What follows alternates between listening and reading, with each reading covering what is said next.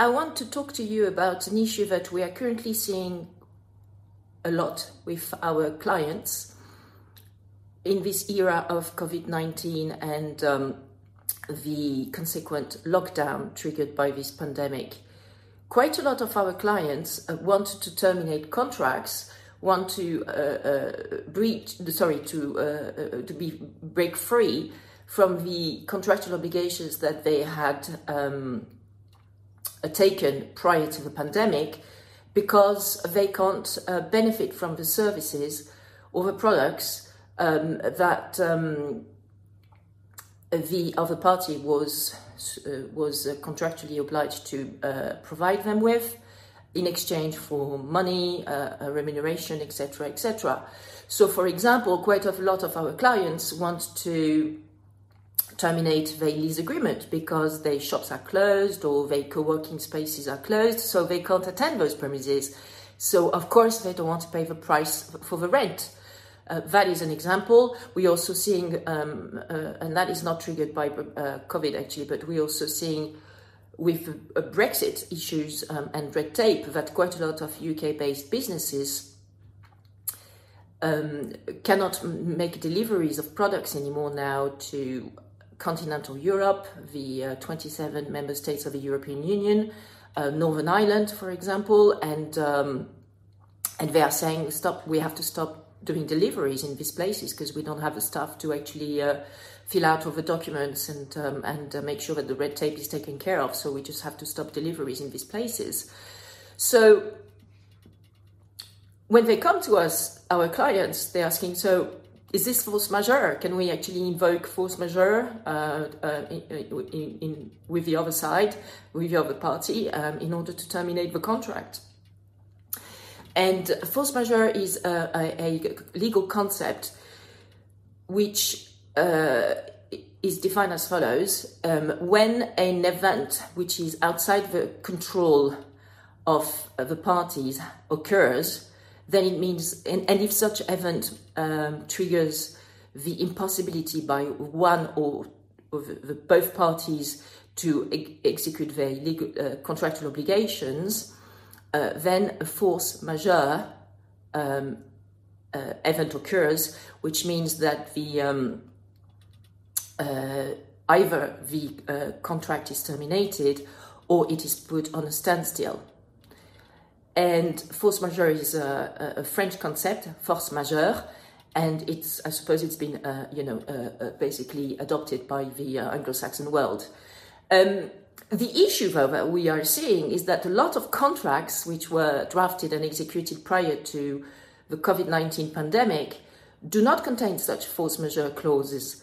Usually force majeure clauses, by the way, they relate to, acts of God, very strong riots, wars, acts of wars, fires, very strong fires, very strong floods. These are examples of force majeure cases. And now we could even add a pandemic.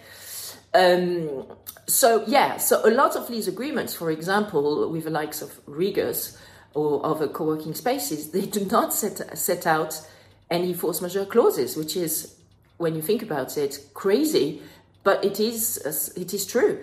And it's very difficult for our client as well who are all, of course, professionals. They are not consumers, so they can't be treated as, a much weaker party because they are consumers. No, they are actually professionals, be it company directors or, creative entrepreneurs working in a self-employed way, but they are all professionals.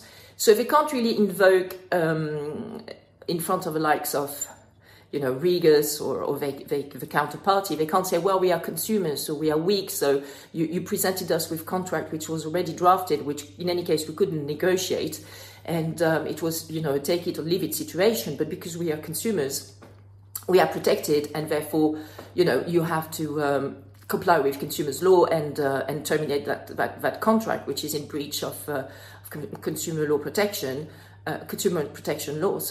When a case of force majeure occurs. So in this case, as I was saying, our clients who are all creative professionals, they can't invoke that clause because they're not consumers. So what do they do if, in addition, there is no force majeure clause in the contract, in the professional contract with the other professional party that provides for a case of force majeure? Well, it's complicated, I must admit, but now there is more and more a body of case law which has been basically appearing in France as well as in the UK, in England and Wales, because of course you are not the only one being affected by this issue. Quite a lot of companies and businesses are being affected by this issue, which is that they haven't been able to go to their work premises for months now because of the first lockdown, the second lockdown, another third lockdown in the UK, and potentially a third lockdown in France also coming soon. So these businesses have started litigation in order to have the judges decide whether COVID-19 was a force majeure situation. So what's been happening in the UK, for example, recently, is that the UK courts have decided that the insurers had to actually pay for the cost of the losses incurred by the insured businesses because of the fact that they were unable to attend their premises of their rented premises and make sales because they can't sell. So the UK courts have forced the UK insurers to actually treat the COVID-19 pandemic as a force majeure case, as a case which is protected by these insurance contracts, and therefore these UK insurers will have to pay some damages and some funds to these insured businesses in the UK. So that is an example of this body of case law which is appearing around the world, I suppose, but in particular for our purpose here, for the UK, for England and Wales, as well as in France. In France as well, French courts have started to decide and to put the conditions under which COVID-19 can be treated as a force majeure case of pandemic, and therefore a valid cause for termination of a contract.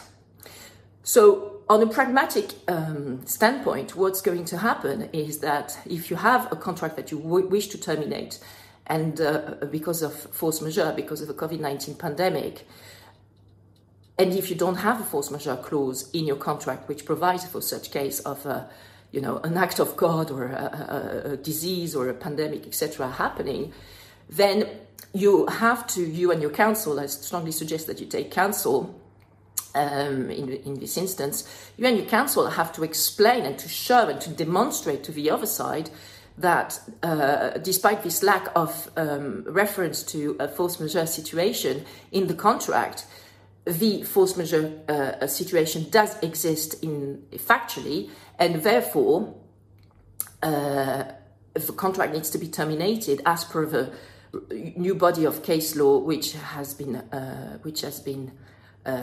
published recently by the court in relation to COVID-19.